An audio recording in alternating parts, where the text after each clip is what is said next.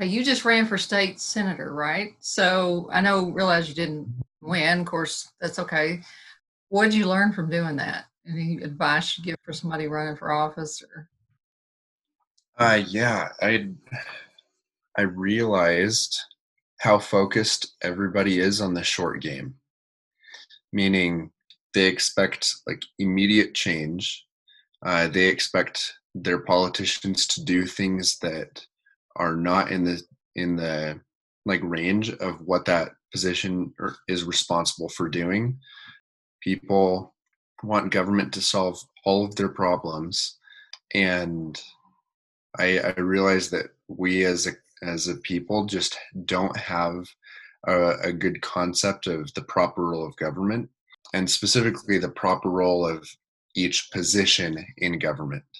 People just see like the government has the capability to solve my problems. You are part of the government, solve my problems. It's really interesting, and it means that there's a lot of education that needs to happen.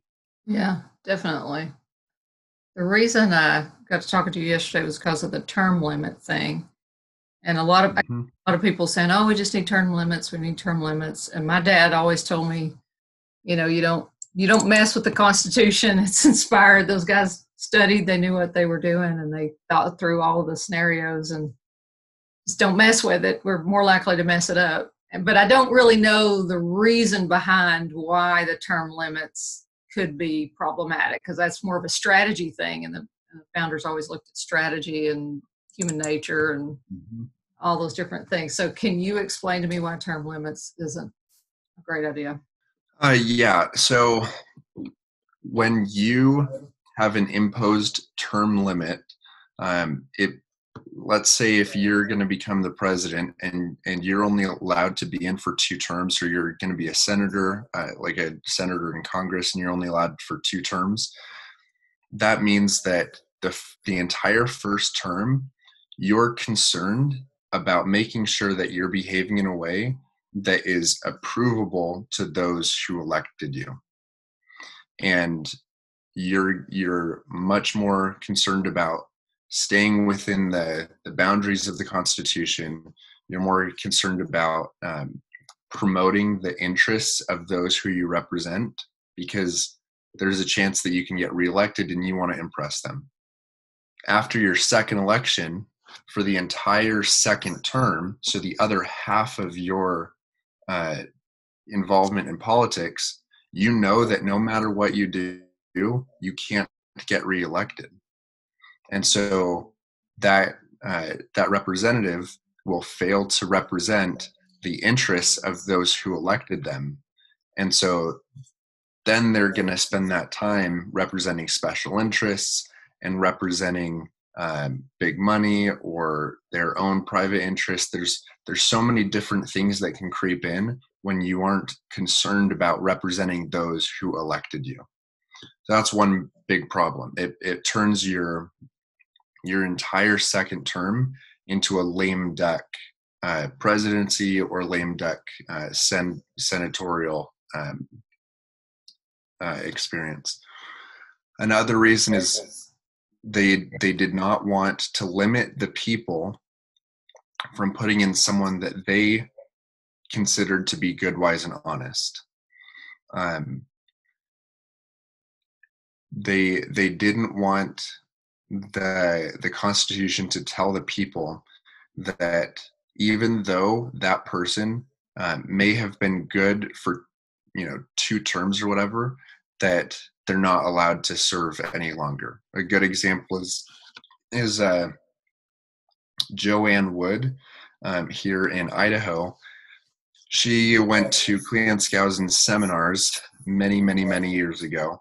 The Making of America seminars. She was absolutely converted to the cause of freedom, absolutely committed to the Constitution. She ended up serving, I think, 16 terms in office. And to the day she ended, she was absolutely consistent, totally committed to the Constitution. She was an excellent representative. And if we had term limits, someone like her could have only Mhm. participated for what, 4 years instead of, 12 terms, that's like 24 years in office. And she did an excellent job. The founders didn't want people like her to be restricted if they had she clearly has a special talent for serving in public office. The people wanted her in. It was a mutually beneficial arrangement, and the founders didn't want to intervene in that informed decision that was made by the people. Another reason is generally when we talk about people serving in office for way too long and are unaccountable to the they aren't representing the people well, we're generally talking about the President of the United States or the Senate. And ironically, those are the two positions that we have changed how they get elected. And we've given that responsibility to the people when originally it wasn't the people voting for those positions. So if not even the president? Nope. Originally we had electors that did their own studying, did their own interviewing, did their own research, and they chose the president, not the people. Now, in some states, the people could vote for the electors, but today we tell electors they have to vote for a specific person, and that's why we vote for them. Whereas before, we identified electors that we knew were wise, were honest, were good people who would do the research and vote better than we would. Today, we're just like, I'm not going to vote for you unless you promise to vote for my pick. My pick. And so it's a pseudo electoral college. We've destroyed the electoral college, and originally that was intentionally removed from the people. And I think the best electors were the ones that were chosen by the state representatives, because that was even further removed from the people. So it was a double republic. The people elected their state legislatures, the state legislatures elected the electors elected the president. So it's like 2 or 3 layers of the republic removed from the people's emotionalism. And there's a lot to be said for why we didn't want democracy, why we didn't want mass participation in politics by people who were uneducated and uninformed.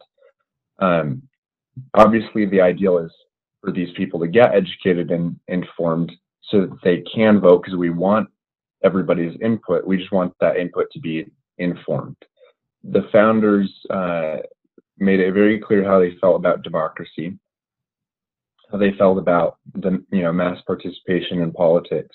One of the reasons that encouraging everyone to vote has become dangerous is because we've started to allow elements of direct democracy into our republic. The reason we call it a democratic republic is not because we want the people voting on actual policies. It's because, once every year or couple years, the entire democracy of the people comes together to vote on representatives.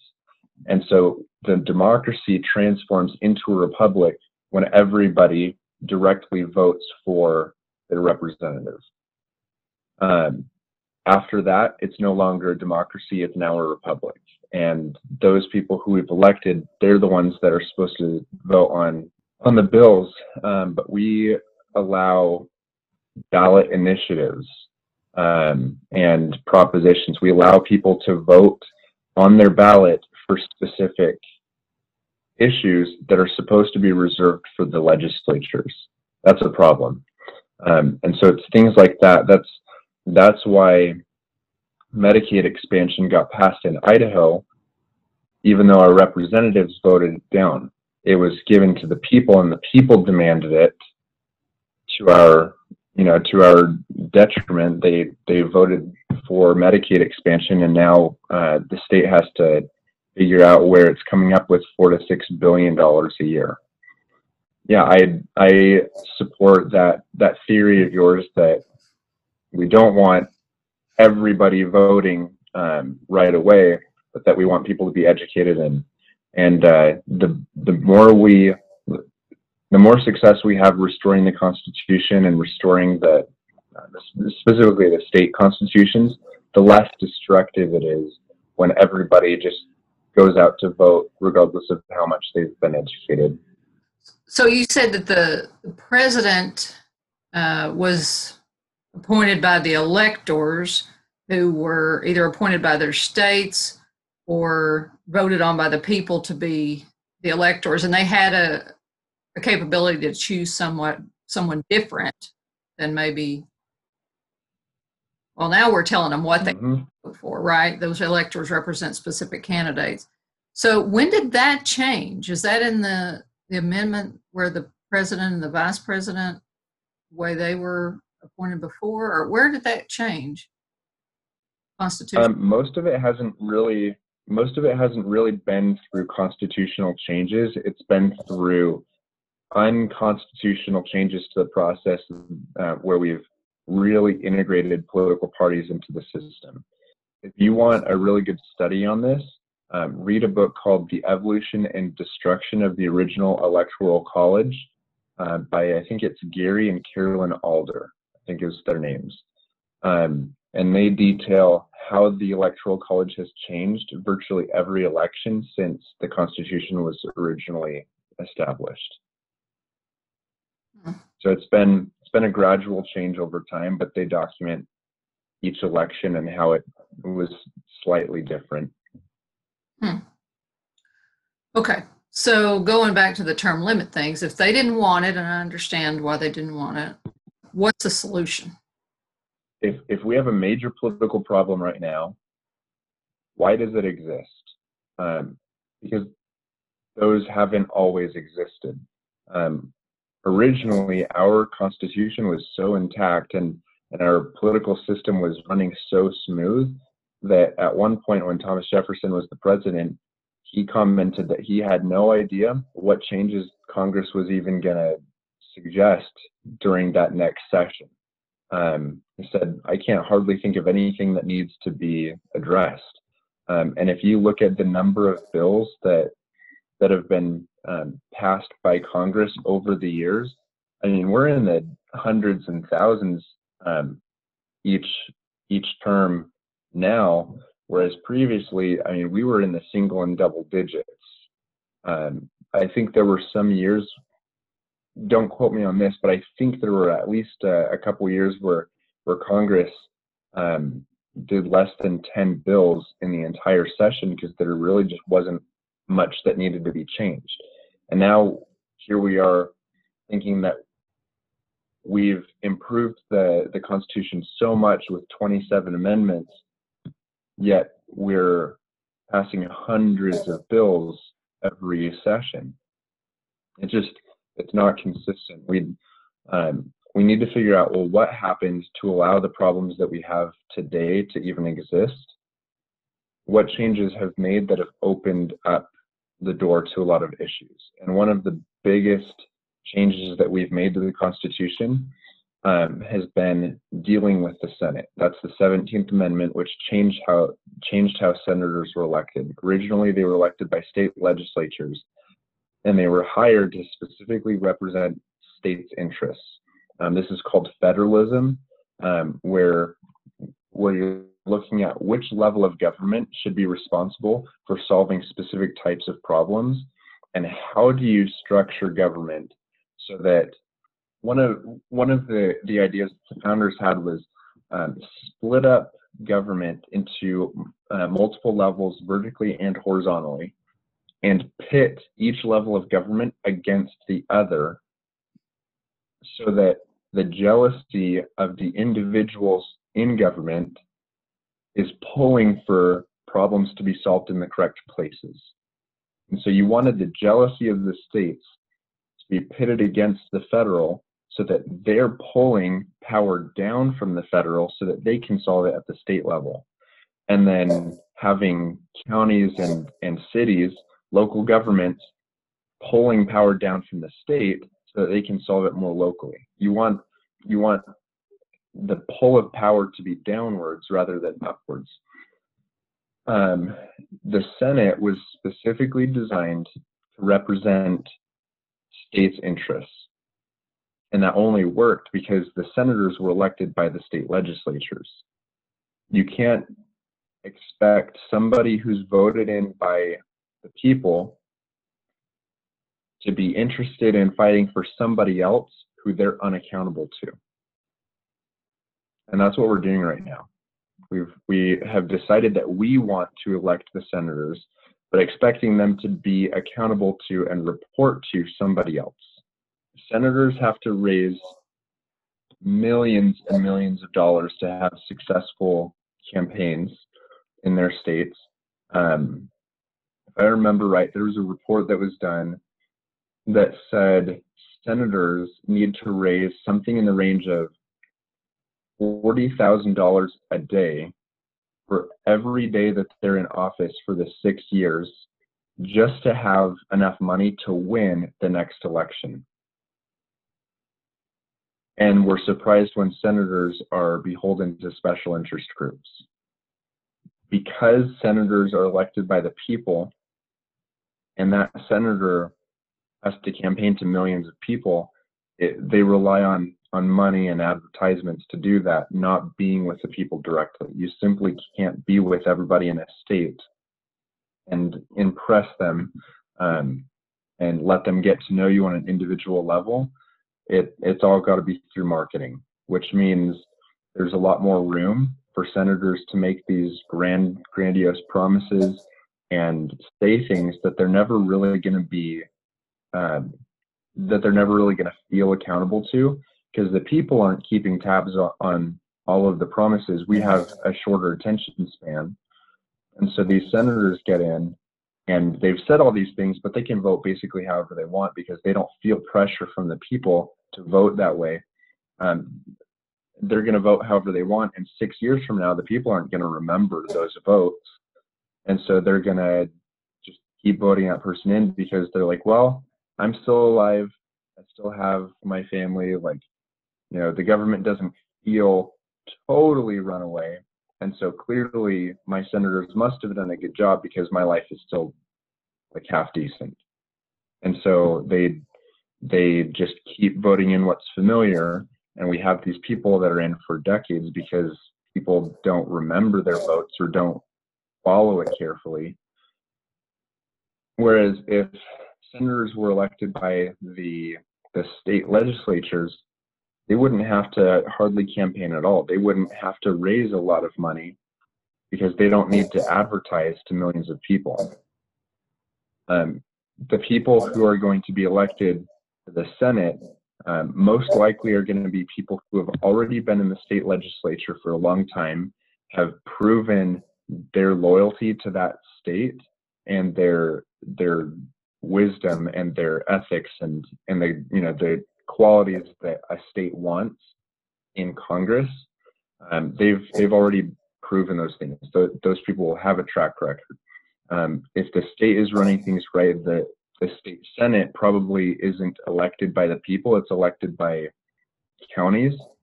And so they can look at senators at the state level and see who has proven the ability to serve in one level of government, but still represent the level of government below them. That's what we're looking for in Congress.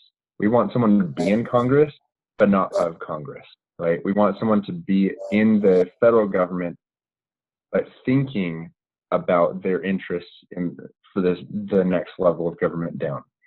And so if the state senates are set up correctly, we will have already seen who is capable of doing that, and we can put that person in the federal Senate. It would make it so that the state legislatures can intimately get to know that person's character, that person's integrity, their consistency, their loyalty. I mean, it makes it so that campaigns are virtually free because those people get to know that senator on an individual level. You're more likely to know what you're getting that way. Whereas if some random person runs for the Senate, the federal Senate, and they've never served in office, they're a successful businessman, but like, I wasn't on their staff. I don't know how they run things. Those people are liable to get elected by the people, whereas they wouldn't have gotten elected perhaps by the state legislatures. So, you know, we say that the founders were inspired. We say that the Constitution was inspired by God, yet we don't take the founders very seriously when they set things up a certain way. We changed it, and when we see all these problems, we don't consider changing it back. I think that we should have enough confidence in the founders to say, you know what, they probably had it right, and being willing to make a reversal change in the Constitution. There's a difference between like trying to reinvent the wheel and coming up with a new idea versus changing things back to how it used to be. Yeah, it worked before, go back there. I mean, I've heard my dad talk about how my grandfather was the first man in Hamilton County to have to pay income tax, and that they put that in saying this is just for a temporary time and to raise money for XYZ, and then we're going to get rid of it, you know. And only the, you know, people who made a lot of money would have to pay it and all of that, and look where we are today. And you know, it's just crazy. So that's another one that needs to go away too, doesn't it? Because before, the states had to figure out how to come up with the money and send it for whatever Congress approved, where now they just pick our pockets every April 15th. And yeah, there shouldn't be any question in our minds why the budget is run away and why there's constantly a deficit. It's because the House was designed intentionally by the Founding Fathers to represent the liberalism of the people, meaning the demand for short-term like activism, the short game, the desire for quick change. Members of the House, so representatives in the House, were elected by the people directly, and they're supposed to represent the emotionalism of the people, the desire to have government solve problems quickly. They're only in for two years, and so 2 years goes by crazy fast when you're not in session year round, or even when you are. Like, you have to go back to the people really soon and show them all of these changes that you suggested, all of these bills that you sponsored or that you passed, and you have to have this great track record to show in a very short window of time. So it doesn't matter if the House is Republican or Democrat or who cares. It's designed to be liberal, and it's always going to be liberal in the sense that the House is just trying to get changes passed really quickly and spend as much money as they can on behalf of the people, because that's what the people want from their direct representatives. The Senate was supposed to be removed from that emotionalism and was designed to be more conservative. Senators are supposed to be older. They're in for longer. They're not elected by the people directly. Everything about the Senate was designed to make them conservative.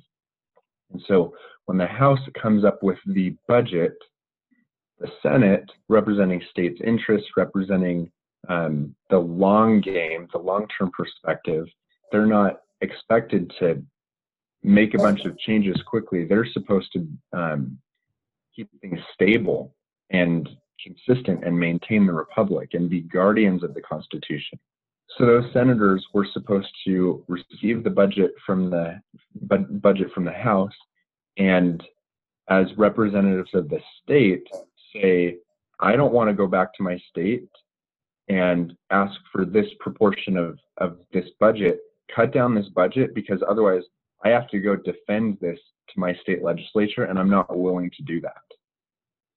And so the Senate was the best defense that we had to keep the budget for the federal government trimmed and within the scope of what we've actually hired the federal government to do. So the 16th Amendment made it so that we don't have to get we don't have to impress the states by sending the budget to the state legislatures and having each state send their proportion of the federal budget. With the 16th Amendment, we've made it so that the federal government can tax the people directly rather than having to go through the states. So the combination of the 16th and 17th Amendments getting changed, that was an extremely deadly combination, which is why I believe that 1913 was the worst year in American history. That's the year that we got the Federal Reserve, that we got the 16th Amendment and the 17th Amendment all in one. That was a terrible year, and I am not surprised at how far the government has strayed from its original intent over the past 107 years since those two amendments were changed or passed. So we need to create some kind of a movement to repeal the 17th and the 16th Amendments, right? If we Yep. reverse those, it would, of course, our people are now become government fix-me junkies, right? The general welfare clause is also misinterpreted now too, isn't it? Yeah, so general welfare used to mean the proper role of government is to make changes and solutions that affect the people generally, not specifically. So if you have a bill that's going to specifically help the welfare of individuals or of classes of people or specific demographics, then that's now specific or special welfare rather than general welfare. General implies non-excludability. So national defense doesn't help some classes of America versus others. It's not giving a handout to specific people and not others. It's the proper role of government is to help the people generally, not specifically. And we've totally misinterpreted the general welfare clause, and that's opened the doors to basically the government now does anything that it thinks helps the people. If an action made by the federal government could make somebody's life better, then now we've said that the government has the responsibility to do that. And that's a completely different trajectory than what we had asked the federal government to do before. So yeah, we need to clarify the general welfare clause. We need to clarify the commerce clause so that the federal government doesn't think that it has business injecting itself into our businesses and our commerce, because that's a disaster. We think that the Constitution is so far gone and we're never going to get it back. But when you look at if you list all of the provisions, all of the clauses of the Constitution, we'll have almost 300 clauses and provisions, and it's only about 15% of the Constitution that has been changed or ignored that allows the problems that we have today to even exist. About 85% of the Constitution is still perfectly intact and runs the way it's supposed to. It's just a very important 15% that's been changed or ignored that leads to today's problems. But those changes, we can actually make those changes very quickly, and we can restore our Constitution in only a couple years if the people are educated and know what those solutions are and are willing to make those changes. So people have to be willing to surrender their vote for senators. They have to be willing to surrender their direct influence on presidential elections. It's scary because people trust themselves more than they trust others. And the people want to have a direct say in who their politicians are. But we need to be honest with ourselves and know that we're not doing the research and the investigation that it's going to take to choose politicians that are good, wise, and honest. And so people need to surrender that authority to somebody who is going to do that research and is going to hold those representatives accountable. And realize that we're not doing a good enough job at that. Someone else needs to do that. And if we, for example, if we turn the responsibility of choosing senators back over to the states, we're already voting for our state legislatures. So it's just going to increase our desire to make sure that the states are really good because then they'll choose good senators. They'll choose good electors for the president. And so it's a leap of faith, but we need to have confidence that the founders set it up the right way at first. This is speculation, a question, but I'm thinking of, we are kind of leaning toward an economic collapse and just anarchy and everything. And I'm thinking, it looks bad and it sounds bad, but could it actually be a good thing that out of that ashes we could come back and say, okay, now we're going to just reset it up the right way? Because as long as we have these corrupt people in here and we go, okay, let them choose the president, that's not going to work real well if we're working with the existing senators. And so I'm thinking maybe the chaos isn't a bad thing. Maybe it will wake people up enough to say, yeah, let's just go back and do this the way it was supposed to be done. I don't know. I agree that the chaos motivates people to find solutions that they weren't previously willing to consider. On the other hand, I don't think anybody who has ever been through a collapse of a government and a new restart of government, I don't think anybody who has been through that would ever recommend it. No. The shadow power, state control instead is usually what happens if you do that. So right. Yeah. During that mass chaos, people are desperate for leadership, and they don't choose good, wise, and honest. They choose powerful, charismatic, and attractive. The type of people that we put in office when we're in a state of panic and desperation, that's not who we generally want in office. What we pulled off during the American Revolution and setting up the Constitution, that was an unparalleled miracle that only came because of a lot of sacrifice and bloodshed during the American Revolution, and I don't think anybody wants to experience another one of those. I think that we would be wise in following the Council of Prophets, who have said we will have more success by passing a few amendments and restoring the Constitution than wiping the slate clean and starting over. We're not so far gone that it would take a war to fix this. We literally just need to pass a couple amendments. I had to throw out Sorry, say it again. Crazy idea just to see, okay, in case somebody's watching and say, let's just scrape that and start over. So how do we do it? How do we get people to wake up and reverse those? You have a plan, or how can I help? So Cleon Skousen and Glenn Kimber and others were teaching the Healing or the Making of America seminars. They pushed a pretty successful movement for going back to the original Constitution.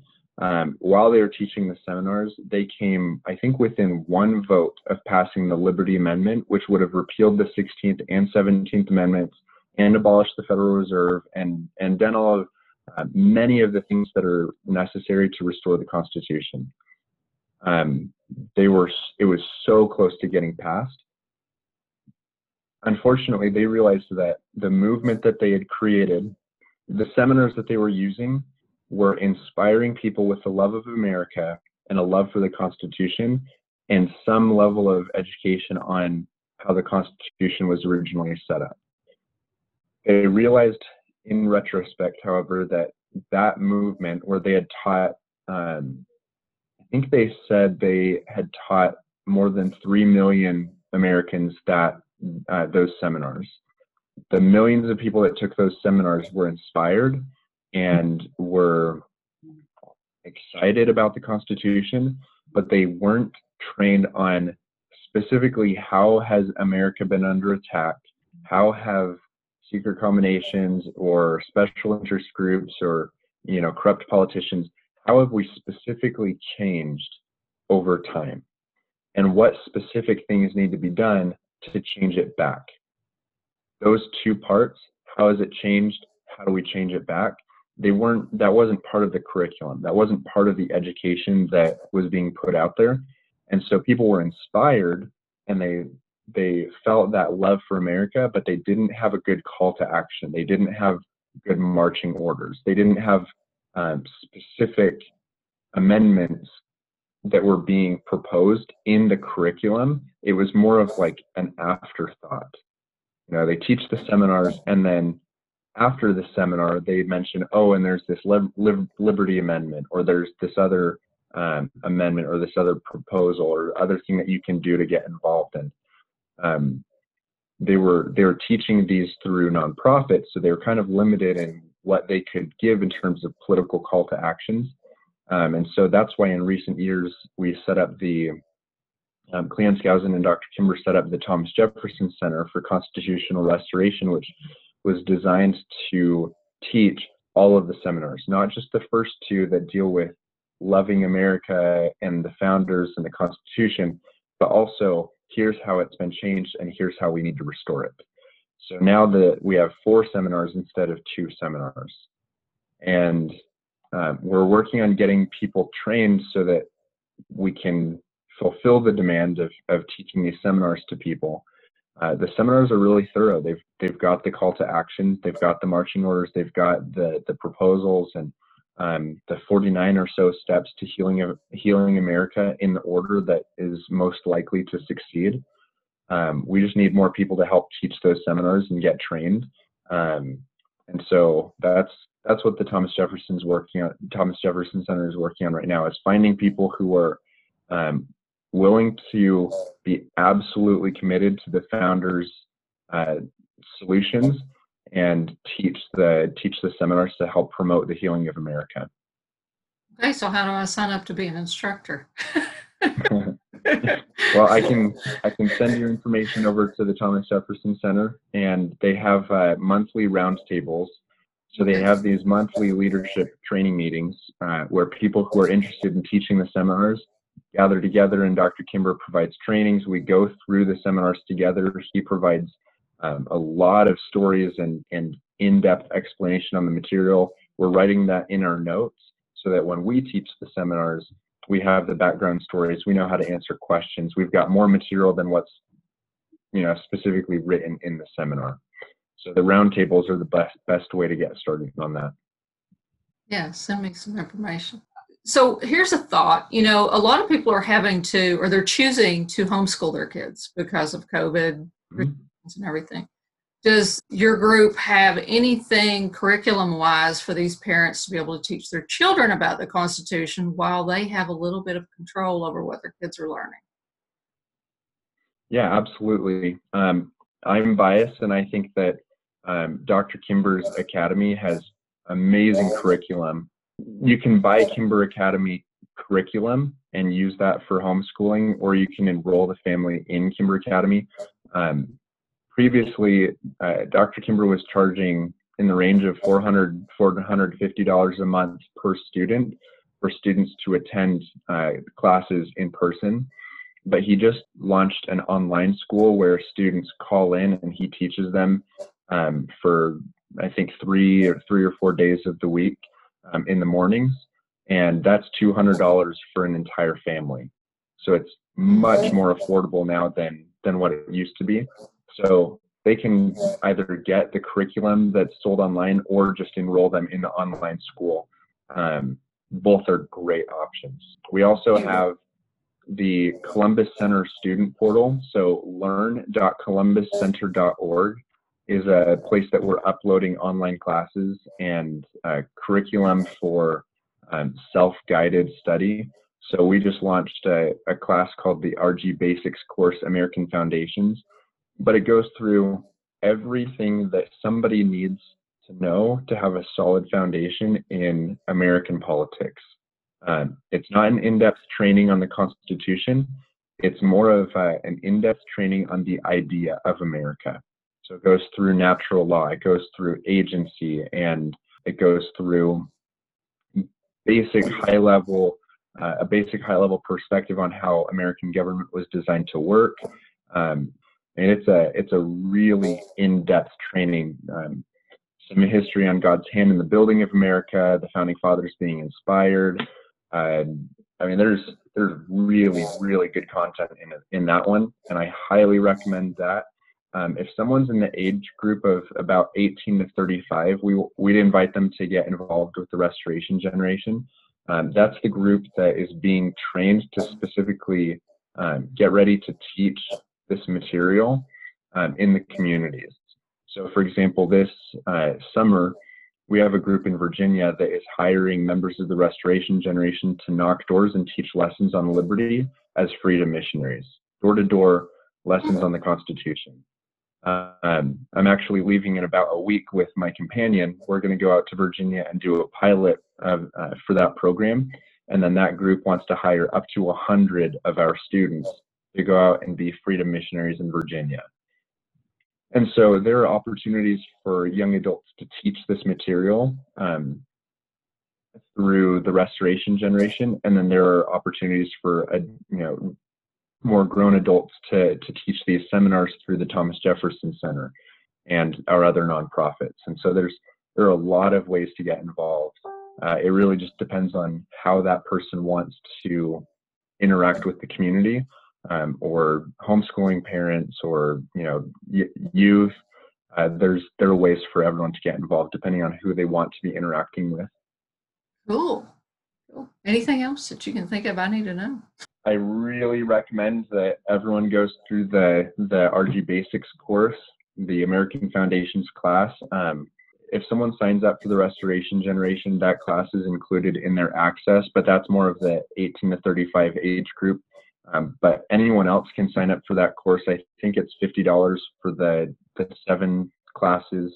It's about 7 weeks of training. That course is everything I wish I had known growing up and into adulthood on American politics. If someone goes through that course, they'll know far more than most politicians in America about how America is supposed to work.